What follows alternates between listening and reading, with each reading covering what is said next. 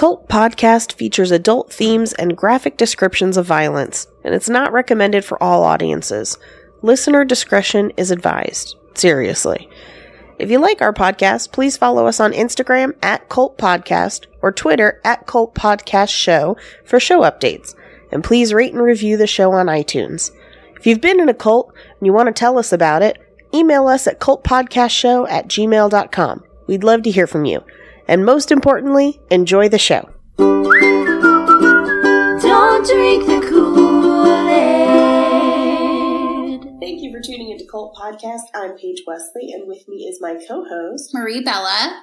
Thanks for joining us today. So today we've got an interesting cult. It's one that's been in the news, and I guess traditionally wouldn't really fit our definition of a cult, but given the news coverage that it's gotten recently and the details of the case once we got into it, we thought it was worth covering anyway. So today we're talking about R. Kelly.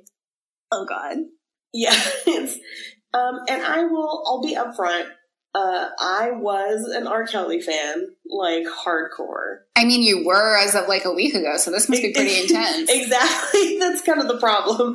And I didn't listen to him for the traditional reasons. Like, I was one of those people that was an ironic R. Kelly fan. Yeah. Where you're like, he's insane. This is great. Oh, God. His songs are...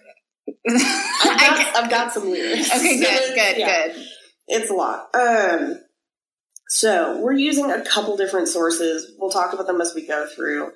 Anytime there's cases like this where there's actual court cases and stuff involved, we try to find stuff that's as documented as possible. So, we're using his discography and lyrics, so his own songs, and we're using one of Aaliyah's albums. R.I.P. Very important. R.I.P. Where were you when you found out Aaliyah died? I was at school, actually. Oh. Yeah, and I, as a kid, was not really allowed to listen to modern music all that much. We listened to oldies all the time. And so I was like, who? And then they were like, the dust yourself off and try again, lady. And I was like, oh, bummer. But then, like, had no real feelings about it. See, I'm confused because I was in Italy, not in school, like on vacation. Weird. So I'm wondering, like, why I was there.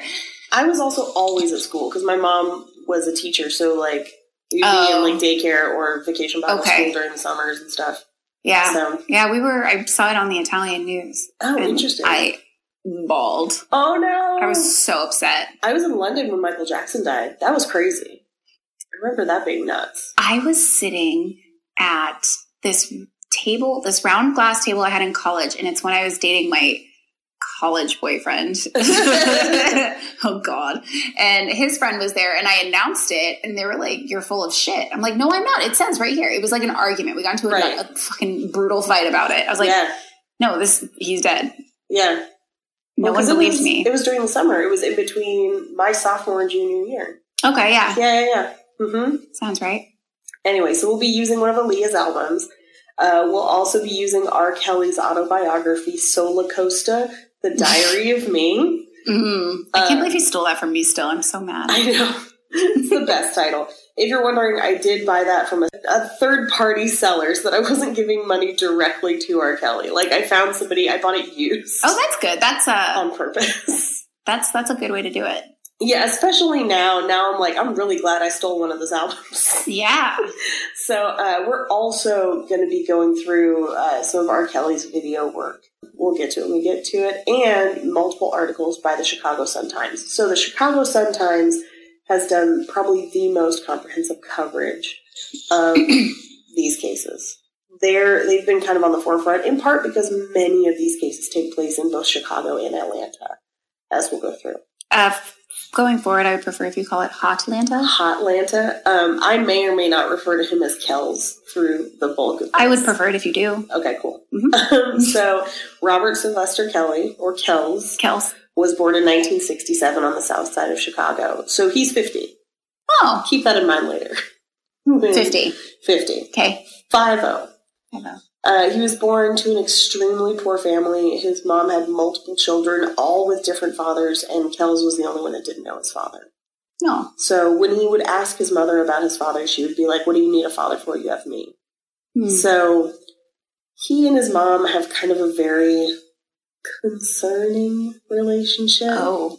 It reminded me a lot of Costanza's relationship in our Madame Morris episode, where it's like vaguely sexual. I mean, I can't prove that, and he doesn't say that, so I'm gonna say no. But she's definitely in some ways living vicariously through him. So she was a singer herself who never made it big. She would pretty much only sing at church, but reportedly had like a beautiful voice and was working like 2 jobs to try and keep them in a house and basically doing her best. And so he and her were very, very, very close. He talks about, like, before work, she would take him to McDonald's in the morning, and they didn't have enough money to get breakfast for both of them, so she would get a coffee, and he would get the hash brown. So she was a good mom. Yeah, I would say she tried her best, is what I will say. Okay. Unfortunately, because she gave him hash browns, she was a good mom. Right. She gave him hash browns. Because she was working so often, a lot of times Kells and his brothers were kind of left to their own devices, to be cared for by the other family members of the house. Mm-hmm. So his grandparents, or his grandmother and step-grandfather, if you want to go with that, lived upstairs and would constantly argue. And then he had a stuttering uncle that lived downstairs. And the reason I mention it is because a lot of these characters come up in his later work. Okay. So we'll get to it at the very, very end. But, I mean, if you remember his family character makeup. Okay, so we've got... So you've got arguing grandparents, stuttering uncle. He has a stepfather at one point named Lucius. And his stepfather and his mother fight a lot. Okay. Constantly. So his only real relationships that he sees in his day-to-day life as a child are combative, either single mothers or combative male-female relationships, and like physical fighting. Like, oof. Yeah, like not good. Like at one point, his mom and Lucius were fighting over Lucius paying his part of the rent, and he tried to get away in a car and closed her dress in a car. In the car door, and dragged her for a couple blocks and wouldn't stop the car. Holy shit. Yeah, it's messed up. Like, real messed up. Yeah. It's one of those things where if this was anyone else's biography, you would read it and be like, oh, no wonder this person became a serial killer. Oh, okay. It's like that, where you're like, oh, yeah. So their living situation was chaotic, to put it mildly. Because they were left home, there was kind of like an open door policy for their house. So like aunties, uncles, friends, whoever were constantly coming through the house and just kind of using the house as a landing pad. So right around when he was about 9, he woke up on the couch and heard people in the bedroom. Most likely he heard them having sex. Opened the door. It was not people he knew, or at least doesn't say their names, doesn't give them any acknowledgement for who they are. And instead of having him leave, they have him stay and take pictures. Oh my god. So this is from his autobiography too. So this isn't like rumors, like this right. He specifically talks about it. They started having him photograph them whenever they had sex, and then the woman started having him photograph just her. And then eventually one night he woke up to her molesting him orally. So that's heartbreaking. It's heartbreaking. It's horrifying, and it's a pattern that's going to be important. So it's real rough. And as I was kind of working through this, I talked to someone else who had essentially been abused in very much the same way. But they didn't end up as a serial abuser as an adult. But they even said, they're like, even as an adult, you don't forget. Like, it stays with you for pretty much ever. Yeah. So, it's real rough. Like, it's not good. Like, it doesn't absolve him of what he does later on. No, of course not. But it's real rough. And that kind of cycle and that kind of progression usually is referred to as grooming. So, by taking the photos first, they're kind of grooming him to be okay with more and more sexual activity. And he was essentially molested for a solid 3 or 4 years. From the age of about probably 9 to 12. So his whole formative years were not good. Like, real not good. So that, I mean, it makes it a little less surprising later, which is not good. At a certain point, kind of in his not quite teens, R. Kelly learns that he's functionally illiterate. Oh. He is illiterate to this day. I'm trying to not remember if I knew that or not.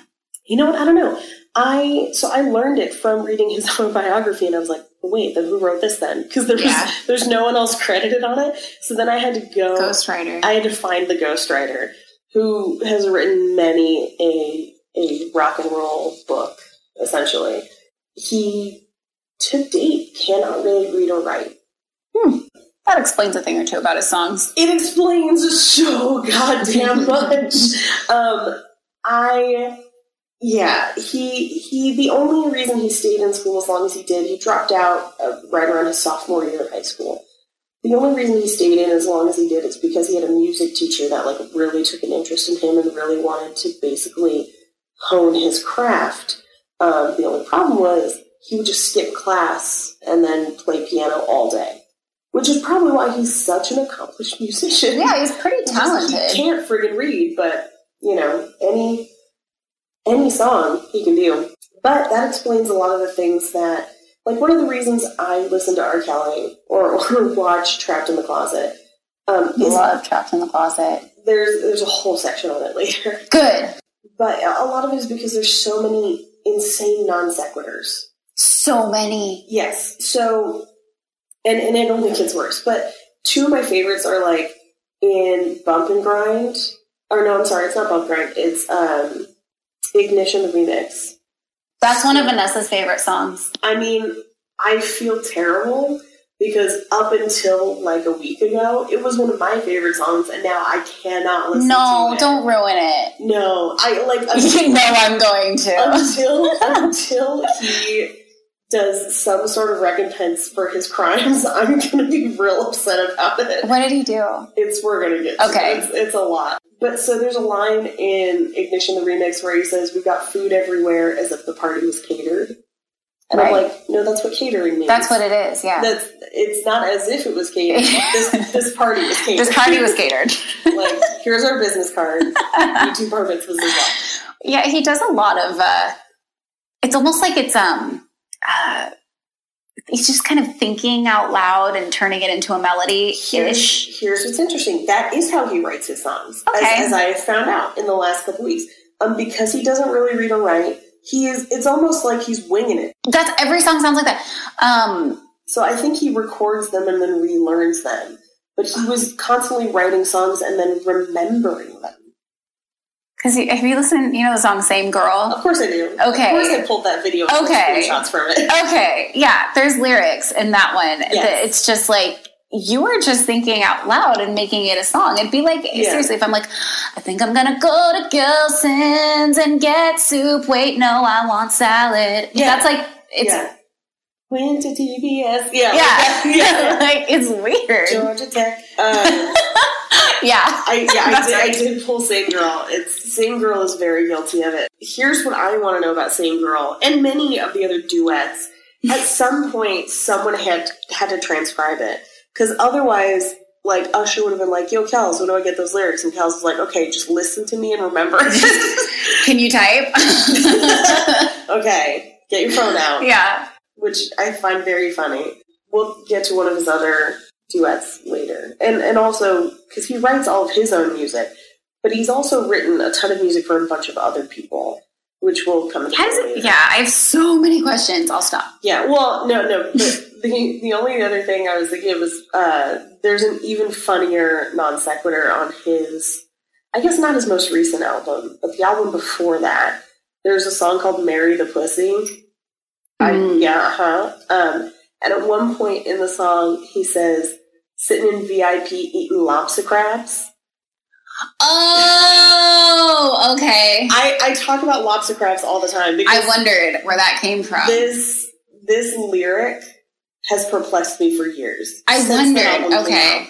So here's the thing. I can't decide if he does not know that lobsters and crabs are different crustaceans. Or if there are both lobsters and crabs, but he didn't have time to say both. Or if he's rich enough that there's a complete other animal that we don't know about called the lobster crab. But it's lobster crabs. Eating lobster crabs. That's probably my favorite one. Okay, I wondered where you got that from. That is that one. It was my coworker gave me a copy of Black Panties, which is not the most recent album, that's the one before. And I feel bad for how much I love that album, because that album is insane. Yeah, it is. It's also, like, listening to that album, it's sexually explicit in a way that almost seems like a 14-year-old describing sex. It is.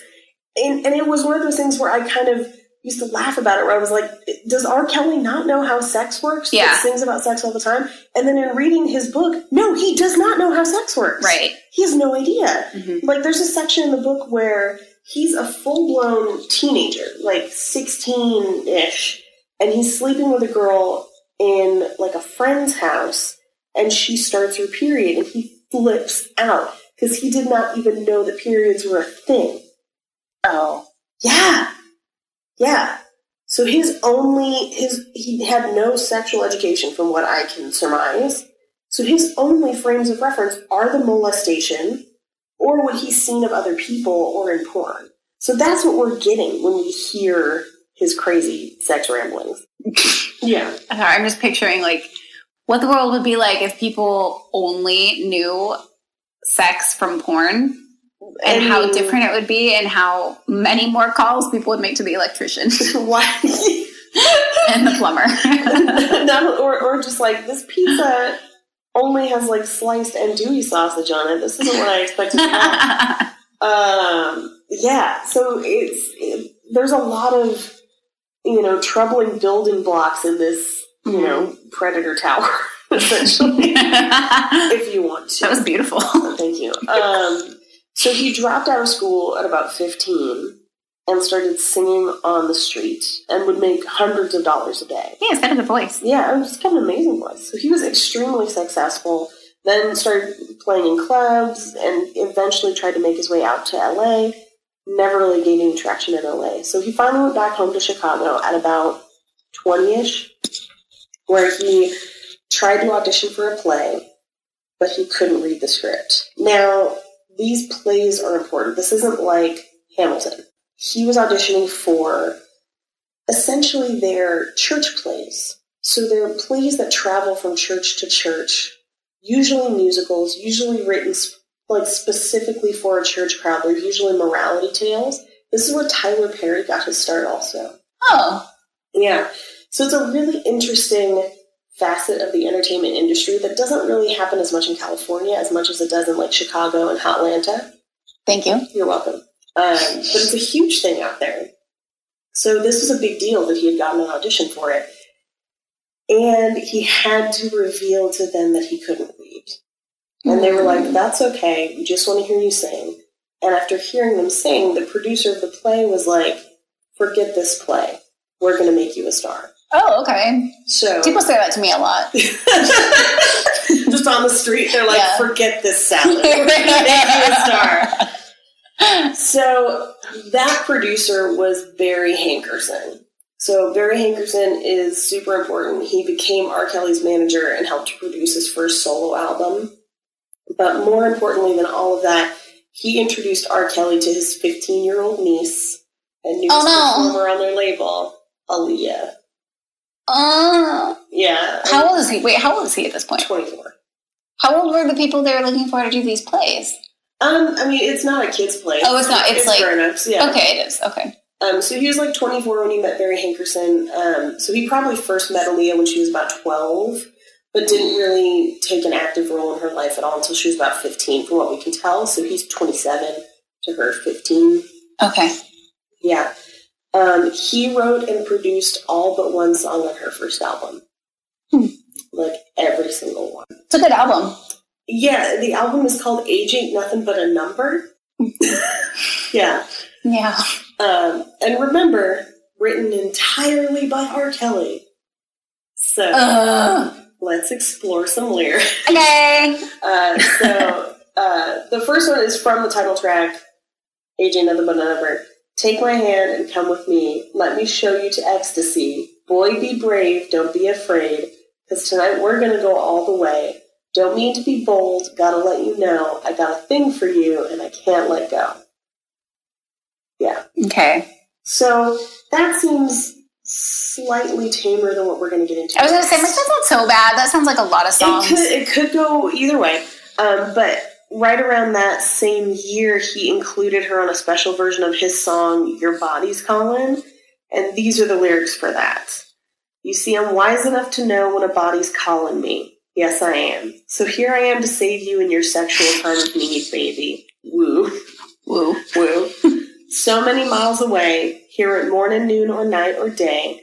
Now here I am to satisfy your every little need. Yeah, from 1 to 12, tell me what you want from me. Don't you hesitate, baby. Don't be afraid of me. Because your wish is my will, so speak now and tell the truth. Where is it mostly wet, baby? And R. Kelly to the rescue. Ew. Yes, that makes your skin crawl, doesn't it? I'm grossed out. I'm super grossed out. super, super grossed out.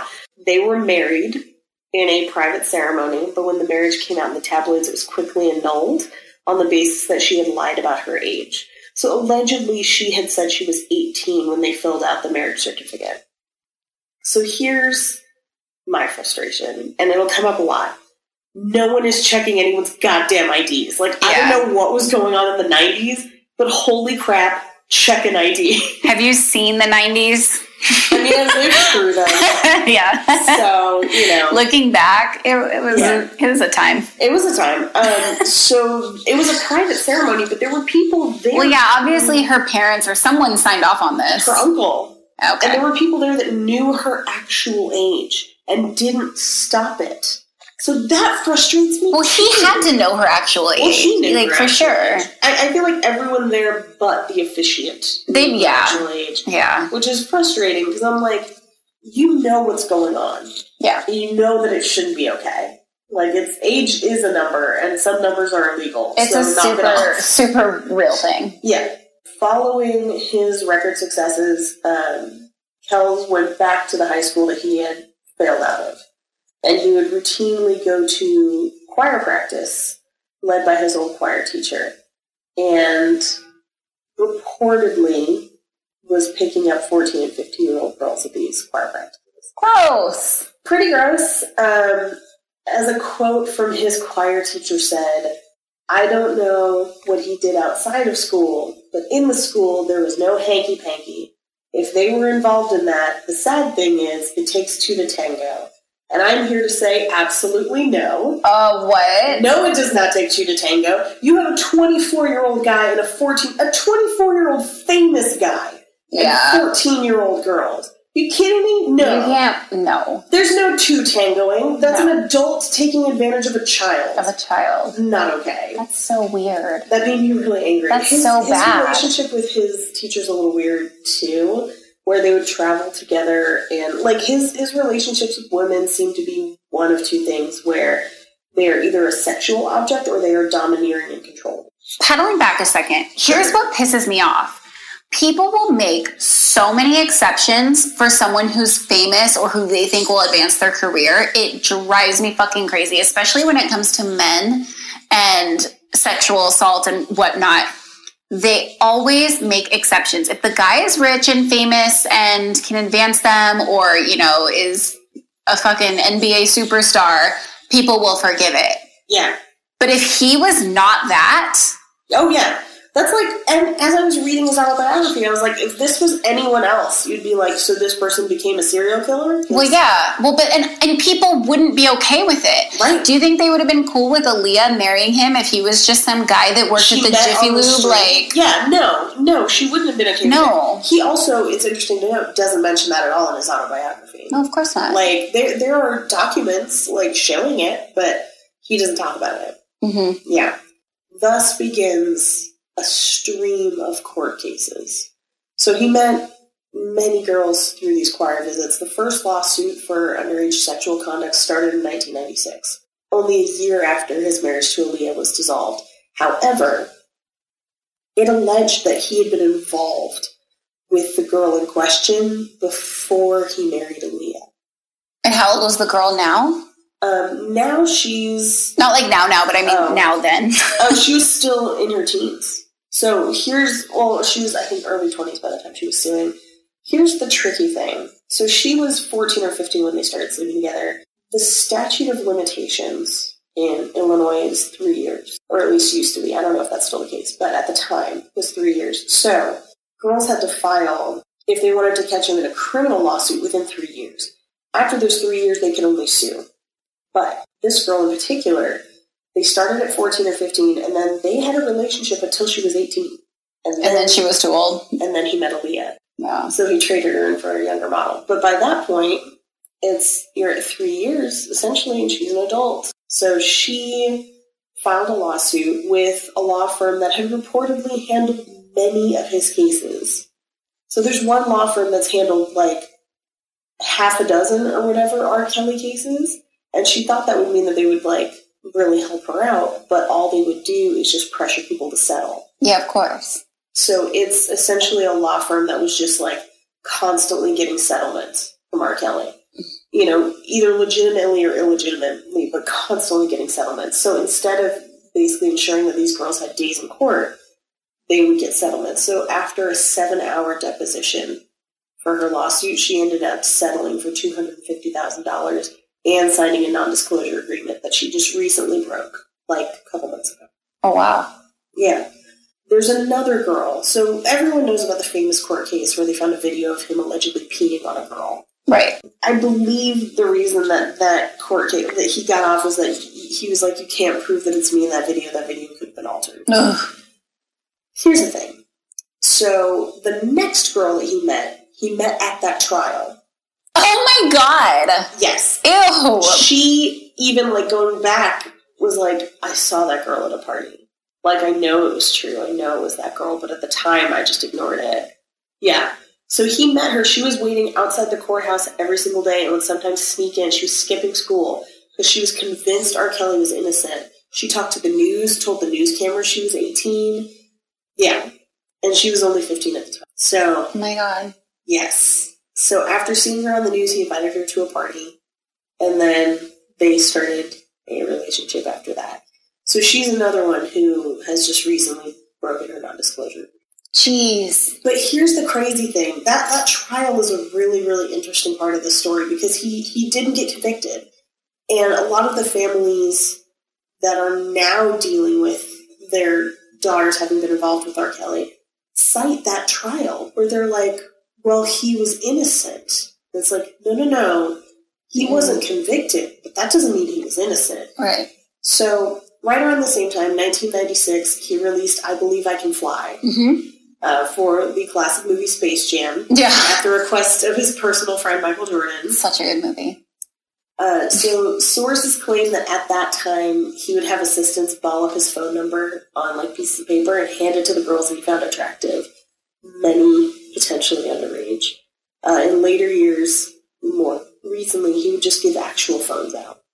So at this moment, I would like to show you some shots from the music video for I Believe I Can Fly. Okay. So, this is the choir for I Believe I Can Fly. Okay. Now... Those are children. Yes. I'm looking at children. Most of those are teenage girls. Oh, there's the cover for Aaliyah's Age Ain't Nothing But a Number where R. Kelly's just standing awkwardly. Being a fucking creep in the background. Being a fucking creep. So here's the orchestra from I Believe I Can Fly. Also children. Also children. Or preteens, teenagers. Prepubescent. Again. Child. Children. Except for that guy, he's bald. Except for that guy. Yeah. Or I don't think he's... be a bald kid. Oh, now I'm sad. No.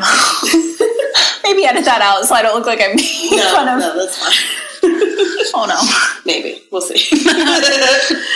Like, sources have denied that he was giving out his numbers, but there's a lot of girls from that time period. And because they had everyone sign non-disclosure agreements, we may never know. Well, and sources deny it. Who are the sources? His friends? You know what I mean? Tended to be... Oh, yeah, his friends are denying it. Yeah. And his manager and his lawyer deny it. Yeah, of course. Sources for information from the inside are usually former girls. Yeah. Mm-hmm. Yeah. So, in 1996, he married a more age-appropriate dancer from his background dancing troupe, and they have... She was 9. She was 22. They have 3 children together. Okay. So, he mentions her a lot on his most recent album, The Buffet. Okay. Which, like... The Buffet. To give you an idea, the cover of The Buffet is just R. Kelly sitting at a whole table full of different kinds of salads and one plate of Oreos. The Oreos are a reference to a song on Black Panties. I'm pretty sure the salads are like a butt play thing, but part of me is like, just call it the salad bar. Yeah. Also, this is a table, not a buffet. Well, and R. Kelly's never been one to really use like a lot of metaphor. So why doesn't he just? I mean, there's one song called "Sex Planet" that is all metaphor, but it's real badly done. Well, I still feel like he's pretty obvious with his choices. That's true. I mean, he does at one point just say, "My sex rocket's full of fuel," and it's. I mean, okay, so I mean that's about as thinly veiled as he gets. Yeah, pretty much. Pretty much. I mean, as evidenced by when we get to Trapped in the Closet later, nothing is thinly veiled. He literally takes his own life and puts it in this movie. So, yeah. Dicey. So, the next girl that came forward, she is largely remained anonymous. But he met her when she was 17 on a music video set. So 17 is technically of age in Illinois, but there have been multiple young girls on video sets, photos, etc. His assistant gave her the number. They talked on the phone. They had phone sex. And then when she turned 18, he flew her out to Chicago, where they had sex until she found out he was married. Ew. Yeah. So I went through his videos and pulled some screenshots. So this is Ignition the Remix. This is the girl he met outside the courthouse, or at least it very much looks like her. Oh, really? Yeah. I mean, do any of these girls look over 18 to you? I don't think so. This one specifically, to me, looks young. She looks like a child. The one on the far right. She's probably of age. Probably. She looks maybe 18 or 19. Yeah. But these three, and it's really interesting because they're nowhere else in the video. I watched that whole video and, like, literally just saw it and, like, snagged it. Yeah, they're not even, like, fully developed. They're not even fully developed. They're definitely young. The weird thing about this video is that they're also the darkest skinned girls in this video. And that comes up a lot, especially most recently in some of, as we're finding out more and more about the girls that have been in kind of his harem in the past. He targets girls from his old neighborhood. And so even when he has girls that are not from his old neighborhood, like the girl that's come forward with the most information was white. Mm-hmm. And she even said, I was the only white one, but I was allowed to leave and go as I pleased. Weird. It's troubling. It's so sad. It is super sad because he's like specifically targeting people from a poor neighborhood and being like, I can get you out, I can make you... That's like, so many people do that to kids like that, and it's so fucked. It's real fucked. Well, some of the girls that he found from the choir, he would pull them into the recording studio and have all-night recording sessions, and they sang backup tracks on his songs and Aaliyah's songs. There's no word as to whether or not they've been compensated for that. I mean, they may have been, maybe it was built into their settlements, but... yeah, and then pulls them in for videos. Like, this girl, she's a teenager. Oh, at best. Yeah, she's young. But she, to me, looked the most like one of the girls that there are other pictures of. Okay. But then, here's from even earlier, this is from the Bump and Grind video. That's the front row. Those are definitely children. Those are children. Like, 12, 13, 14 at best. I wouldn't even touch 14. Yeah. I don't think... and the back behind them, not much better. No, those are kids. Yes. So this is a crowd of kids on a song about fucking. Ugh. Yeah, it's dicey. One woman has been in the news probably the most recently because her parents are trying to get her back. They filed missing person reports. They've done all kinds of stuff. The only problem is she has now turned 18. So once you're 18 or 17, in this case, depending on where you are in the country, you are allowed to do what you want. You know, if you want to go live with R. Kelly forever, you can live with R. Kelly forever. If you want to join a cult forever, you can do that. So her parents have been trying to prove that either A, she's held there against her will, or B, that he took her when she was underage. Okay. So she was told that he would help her music career. Apparently she's very, very talented. We did do a video interview with her recently where she refused to say who she was living with or where she was or if she was free to go. She just said that she was, I'm okay. Like, she wouldn't give any other information. So that's been troubling. So that kind of brought all the other girls out of the woodwork. Of like, I settled years ago. I'm breaking my non-disclosure agreement. And then this third girl who had no non-disclosure agreement, she has given us the most information. So, she's anonymous still. They've given her fake names, for fear of reprisal, but she's talked to a couple different news outlets. So she was part of the entourage, but not treated as one of his girls. She said she spoke out after the other news story because she found out that the other girls couldn't leave. Because that was the thing. She was allowed to just fly and go back to her home or just leave and do as she pleased. She got to keep her phone. She, wasn't under the same level of scrutiny as the other girls. And so she figured the other girls were doing the same. So when she found out that wasn't the case, that's when she's kind of broken her silence. Yeah. So she said R. Kelly claims to have raised one of the girls since she was 14 or 15, but there's no identification of who that girl was. And there's no, it's not in writing. It's hearsay. She's like, I heard this once. So you can't really, use it as evidence necessarily. Yeah. In fact, all of this is going to be her, essentially, testimony, but it's, again, hearsay. Mm-hmm. Because we're just getting it third party. Sure. So she says at all times, Kells has 5 to 6 women who he subjects to constant physical, sexual, and psychological control. She says currently right now there's 4. So there's 2 girls, one's 18, one 19, and then the other 2 are early 20s. But essentially 18 to 25 is how old these girls are. He routinely records them having sex on phones, etc. Sometimes having them have sex with each other and recording that as well. So again, this goes back to his abuse as a kid. Yeah, absolutely. That ties straight back. Yeah, exactly. He replaces their phones, so he gives them new phones, so they can't call their family, or their family can't call them, I should say. They say he doesn't really text, he only FaceTimes or calls. Yeah, there's no record. Yeah. Oh, yeah. Also that. He dictates their outfits, he buys their clothes, all that. The girls live separately. They're not allowed to share personal details about each other's lives or comment on each other's appearances. So they don't really know much about each other, either. It's so weird. It's very weird. When they're out, they're not allowed to look at anyone that stayed in. They must knock 3 times before entering rooms, which I find really interesting. R. Kelly has an obsession with people walking in on other people having sex. Well, yeah, because that's what happened to him. Well, that's what happened to him, but it happens 17 times in Trapped in the Closet. Yeah. That's how anyone sees sex in Trapped in the Closet. Every time. Girls are encouraged to tattle on each other. If somebody was too friendly to an Uber driver, they're encouraged to, tell R. Kelly about it.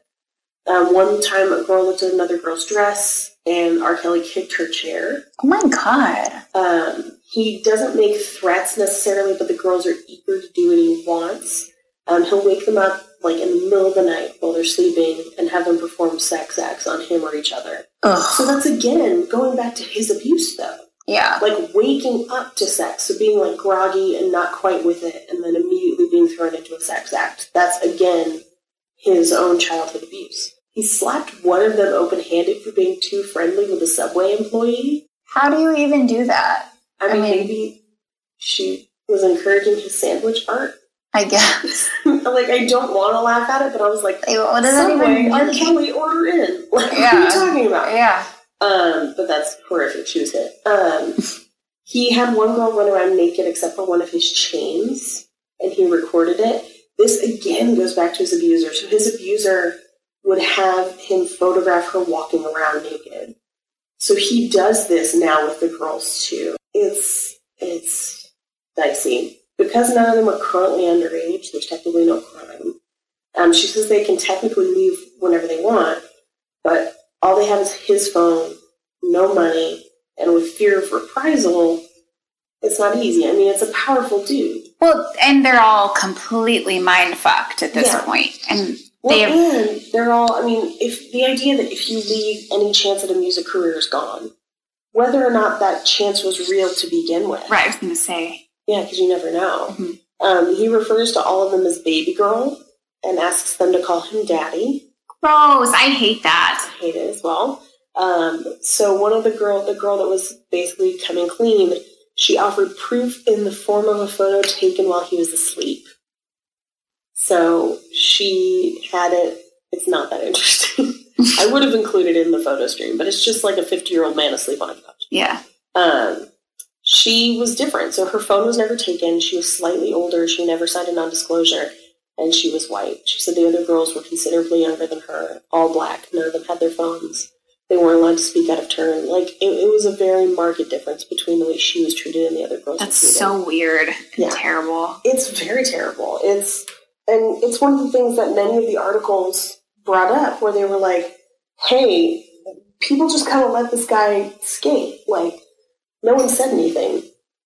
He got off on that one case, and everyone just kind of hasn't addressed it again, but he's preying on girls that are in his old neighborhood. They're extremely susceptible, and many of their parents are like, well, we thought he's a music guy, like, we figured he was innocent.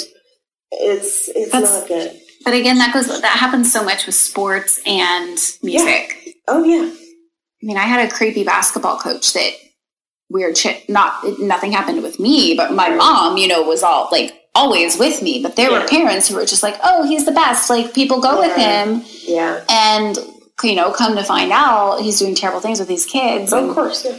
And that's so common in music and in sports when there's someone who's talented and they want their kid to succeed, especially in a neighborhood where they're not given a ton of opportunities. Well, right. I mean, think about that neighborhood where it's like, you could play basketball or you could be famous like R. Kelly, and that's how you're going to get out of the neighborhood. Right. Like, of course you want to take up R. Kelly on his offer to come be famous. Mm-hmm. And I mean, even if it wasn't R. Kelly, like, you'd be hard-pressed to find a person that would turn down an opportunity to quote-unquote become famous, offered by someone who is already famous. If that's like what if they're looking for a route to success, I mean, it's just... So guys in those authority positions who have success, they can so quickly abuse that power. Yeah. It's so wrong. Not the first, won't be the last. No, Bill Cosby did it too. Yeah, well, and that's the thing. It's like you look at this and it mirrors so much of that. Oh my God. It's very, very similar, except he's not drugging them. He's just brainwashing them, essentially. Right. So let's lighten the mood a little bit. Okay.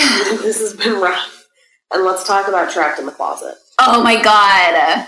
So, Trapped in the Closet has been R. Kelly's, like, he's released a couple albums, but his main pet project for the last 10 years. I was going to say decade. Yeah, at least a decade at this point, has been his Trapped in the Closet series. I meant to bring it today so I could force you to watch portions of it, and I forgot the DVD. You don't need to. Maggie, Meredith, Vanessa, Stephanie, and I, we sat there. We have watched them now. I think you've seen more than I have, but I know for sure we saw the first 12. Yeah, okay. So I have seen all the way through 33. Yeah, okay. You're more informed than I am. Informed. I have episodes 1 through 22 on DVD. DVD? On DVD. So if you have them on DVD, you have access to R. Kelly's commentary track. Oh my God. Okay, yeah. Next time we will watch that. Yeah, so that is what I watched. Because I've seen, Trapped in the Closet a number of times. I had never seen it all the way through the commentary track. I used to tell jokes about his commentary track because it's insane. So, when you normally watch a commentary track on a movie, it's just a voiceover. Like, you're just watching the movie, but you can hear voices. Not R. Kelly. No, it's like camera's on him.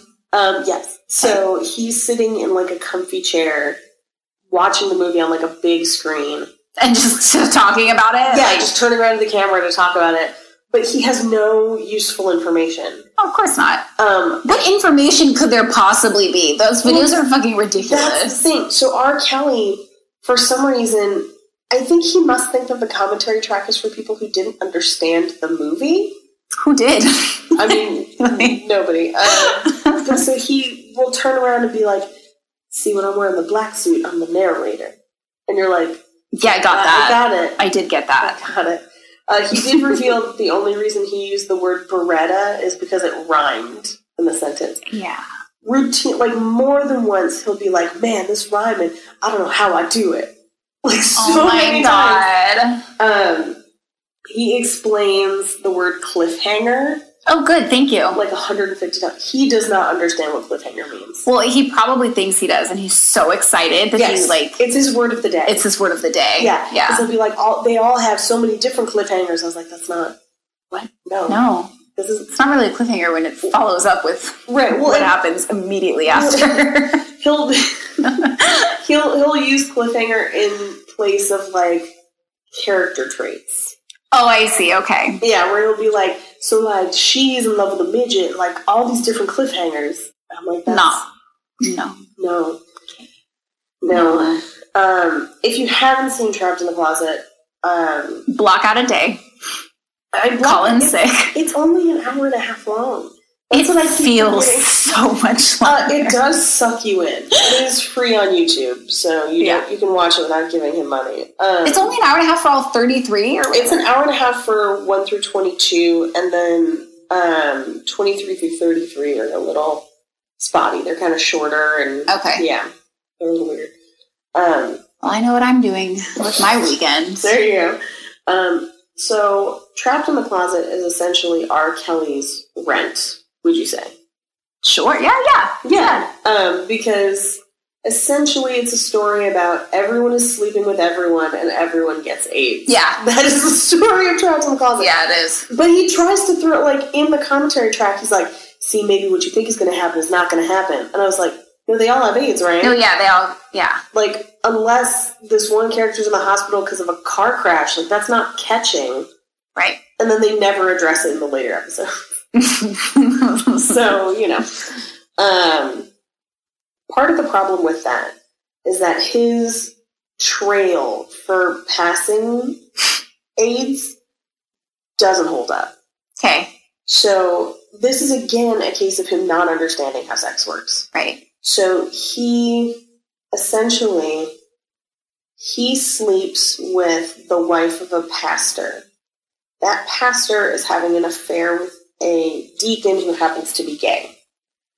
Then his wife R. Kelly's wife sleeps with a policeman who is sleeping with his wife, who is sleeping with a stripper who is also a little person named Big Man. That's the whole circle of who's sleeping with who. So, in the commentary track, R. Kelly even was saying, he was like, man, like, how's my character supposed to feel? Because, like, I've been sleeping with Kathy, and she's been sleeping with Rufus, and Rufus has been sleeping with Chuck, so it's almost like I've been sleeping with Chuck. And I was like, not quite. I was like, as far as diseases go, sure. Sure. But I would say your likelihood of contracting the disease lessens the further you get down that ladder. Down that chain, yeah. But also... He presents it as if it's almost like I'm sleeping with Chuck. I'm not gay. I'm like, no one said you. No one said you were. That's not even how that works. He portrays homosexuality in this piece very strangely. I don't think he understands how it works. He does not. I can almost guarantee. No. Almost every single sex scene is discovered mid-act, so people are constantly walking around having sex. Yeah. The way it works is you're essentially seeing one day. So it's like this person walks in on this person, who walks in on this person, who walks in on this person. So it would have had to have been going for a long time for that whole circle of people to get AIDS. Right. But essentially, they present it as if we all discovered it that day and now we're all going to stop. Which would mean that the cycle of AIDS would stop at R. Kelly's wife. Yeah. Yeah. So, It's super confusing. Yeah. Kells also identifies within this and then also within some of his other work. He views sex in two different ways. There's like two different kinds of sex with Kells. There's either like raunchy, rough, terrible, like party sex, or there's sex to give a woman a baby, and that is considered the highest form of sex. And that is correct sex. You get the yogurt, girl. Get the yogurt. So...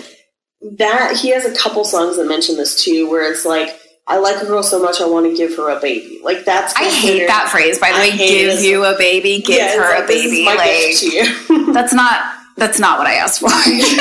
That's not what I signed up for. Oh yeah. Please don't give me a baby. Put that back. No, thank you. No thanks. But so there doesn't seem to be much of an in between. It's like it's rough and it's hard and it's really tawdry, or it's giving someone a baby. Once again, R. Kelly does not have a complex understanding of interpersonal relationships. No. He bleeps 80% of the profanity in the story. Just 80? Yeah, just 80. Well, and part of me, I wondered if he was expecting it to be a huge thing, kind of like those plays that tour churches.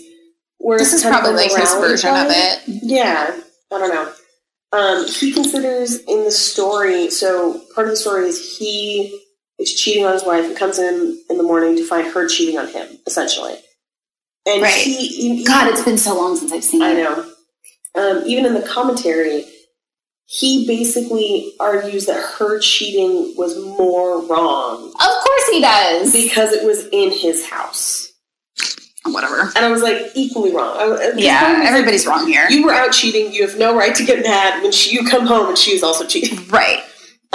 He's fixated on each couple's weird sex quirks. So, like, in the commentary, he's like, see, Bridget is telling the policeman that she's got, like, pears and honey upstairs because they like to get weird with pears and honey. Like, they've got their own little thing. And he talks about it for, like, 10 minutes. Where I was like, I don't know what they do. Pears and honey. I'm trying to figure, honey you could probably figure out, but pears? Yeah, but there's, like, sugar in it. Why specifically pears? I don't know. And I was like, those aren't even, like, they're not a local fruit to Chicago because it all takes place in Chicago. So I'm like, she had to find pears? I guess it could be like a big butt plug. Maybe. It's Omar from The Wire. Oh, yeah! Yeah. Mm-hmm. The Wire, a good show. Good show. This, not so much. No. He's amazed by his own rhymes, but also the symbolism of closets. Mm. So he consistently explains what a narrator is and then points out closets in every room. Oh, well, thank you. That is helpful. He's like, there's closets all over the damn place. Yeah, there is. No one ever questions where people are in this story. Okay. So he and Twan are off, like, gallivanting for a whole, 6 episodes, and then his wife just calls and is like, what do you want for dinner? And he was just like, oh, I don't know, lasagna or whatever. And she's like, cool, and hangs up. I was like, you don't want to know where he is? Yeah. Like, not to be overbearing, but I'm like, he doesn't seem to have a regular job. He has been gone for 6 days. He's been gone for 6 days with a gun. Like, maybe ask. So it's really interesting. At one point in the movie, a character describes how she walked in on her husband cheating on her. And she uses the same words that R. Kelly used to describe his own abuse. Oh, that gave me the chills. Almost the same sentence. I don't know. Yeah, it was very upsetting. At one point, he pauses the commentary to get a Hennessy. As one does. But what he doesn't pause it for is to eat something. So he's giving the commentary with his mouth full. Whoa! But here's what's he eating. Okay, so he... Pears and honey? No, so he unwraps it in a packet, and I couldn't quite tell if he was kind of tearing it apart. I think it's an Uncrustable. Oh. And I couldn't see close. I kept rewinding. I feel like it was an Uncrustable. Yeah, I was like, is he fucking eating an Uncrustable in the middle of this documentary? And I was like, and also, could they not take a second take? And they were just like, no, Kelsey's going to eat an Uncrustable. We're just going to have to deal with it. So I figured, I was like, this will lighten the mood a little bit after a very, very, very dark episode. Oh my God, I bet it was an Uncrustable, because I feel like he would have childlike tastes. He does. That's part of the alarming thing about this case, is that, so many parts of him are childlike. Well, watching that commentary, it's like watching a child describe a movie to you. A lot of times, and I am no psychologist or psychiatrist or anything of the sort, but I do know that sorry, my dog just trotted in here like he had something to say. A lot of times, from what my understanding is that people, when they've experienced a trauma in their childhood, a lot of times they kind of stay stuck in that age. They stagnate at that age. Right. Like Michael Jackson. Exactly. Yeah. So I think that It's Uncrustable kind of makes sense. Yeah, well, there's a lot of things like that where, like, he still plays basketball. He's obsessed with basketball. He was shot as a child. That was another, like, we didn't go over it. It wasn't that important, but... Okay, yeah, no big deal. I mean, it was in the midst of him being molested. He was shot as a child. Jesus. Yeah, in a drive-by. Oh my God. As, like, a 10-year-old. That's awful. It's terrible. But here's the thing, though, like... Yeah, I feel like it did kind of stagnate him, and it definitely colored his sexual relationships later on. For sure. Like, he is stuck in a cycle. Like, I know we'll never get to hear what Aaliyah's relationship was like, but I feel like we would hear more of the same of what we've heard. Like, he's consistently a predator. He's going to keep going until somebody stops him. Oh, of course. Which is, like, that's why I'm having trouble listening to Ignition, the remix, because I'm like, he's still out there. He's walking free, and these women are left to deal with this for the rest of their lives. I mean, you're a 15-year-old that got exploited by a huge star. So sad. Just gave you money to go away. Like, that's horrific. It is horrific. And controlled your life. Like, it is as bad as being in any of the other cults that we cover. No, absolutely. Absolutely. Like, mind control and everything. Yes, it was one of those things where I was like, well, this isn't what we would normally traditionally think of as a cult, but it's got all the earmarks of, like, all of the horrible, horrible things that happen to these girls are the same as, like, you know, the Yellow Deli cult or, you know, Sai Baba. It's that control and isolation. Absolutely, yeah. And it's a problem. So it's a big problem. Yeah. Hopefully they can get to the bottom of it because, I mean, I know that everybody read that BuzzFeed article and it seems like it's tough because, like you said, they are adults. Yes. And they're going over there and it's like, well, they're not showing signs of physical abuse or neglect or, you know, anything. I think part of the problem is they're adults now, but we don't know if they were always adults. No. And I think a huge problem with it is people read that BuzzFeed article and they're like, oh, weird. And then a week later, Ignition, the remix, comes on the radio and they're just like, yay! Like, there's no connection of like, oh, this is the music of somebody who hurt so many people and he's singing about it. Mm-hmm. Like, Black Panties is literally just all about crazy sex. He has an obsession with oral sex, specifically in his songs. Well, didn't you say that women woke him up? Like, and that's how his molestation started? He wakes girls up now and has them do it to him. God. Yeah, it is dark. It's a vicious cycle. Real dark. So enjoy that Uncrustable. Yeah. Sorry. Oh my God. So if you think you're in a cult, call a friend from your R. Kelly phone. Dial 911. You know what? More and more with these cases, I think everybody needs to memorize 3 phone numbers. That is what I have tasked you to do. Memorize 3 phone numbers of someone who you know would never join a cult and would help you if you did. Right. Be like, okay, Mom, my old boss. Yeah. Yeah, exactly. Yeah. Or call 911, reach out to someone in the public, or visit www.cultwatch.org for more tips. And if you're one of these girls, I don't think you're listening, but if you happen to be, you don't have to stay there. Like, no. You can still be successful without him. That's not how someone shows love. And if anything, he's not going to get you the success that he promised at this point. Well, it'll be tied to him. I mean, you are all wonderful, beautiful women who I'm sure are incredibly talented. And you can totally come out of this. You're not broken. You can totally be an amazing lady. Stay strong and do it without him. Yeah, and you can leave. Leave, please. So don't drink the Kool-Aid. Don't drink the Kool-Aid.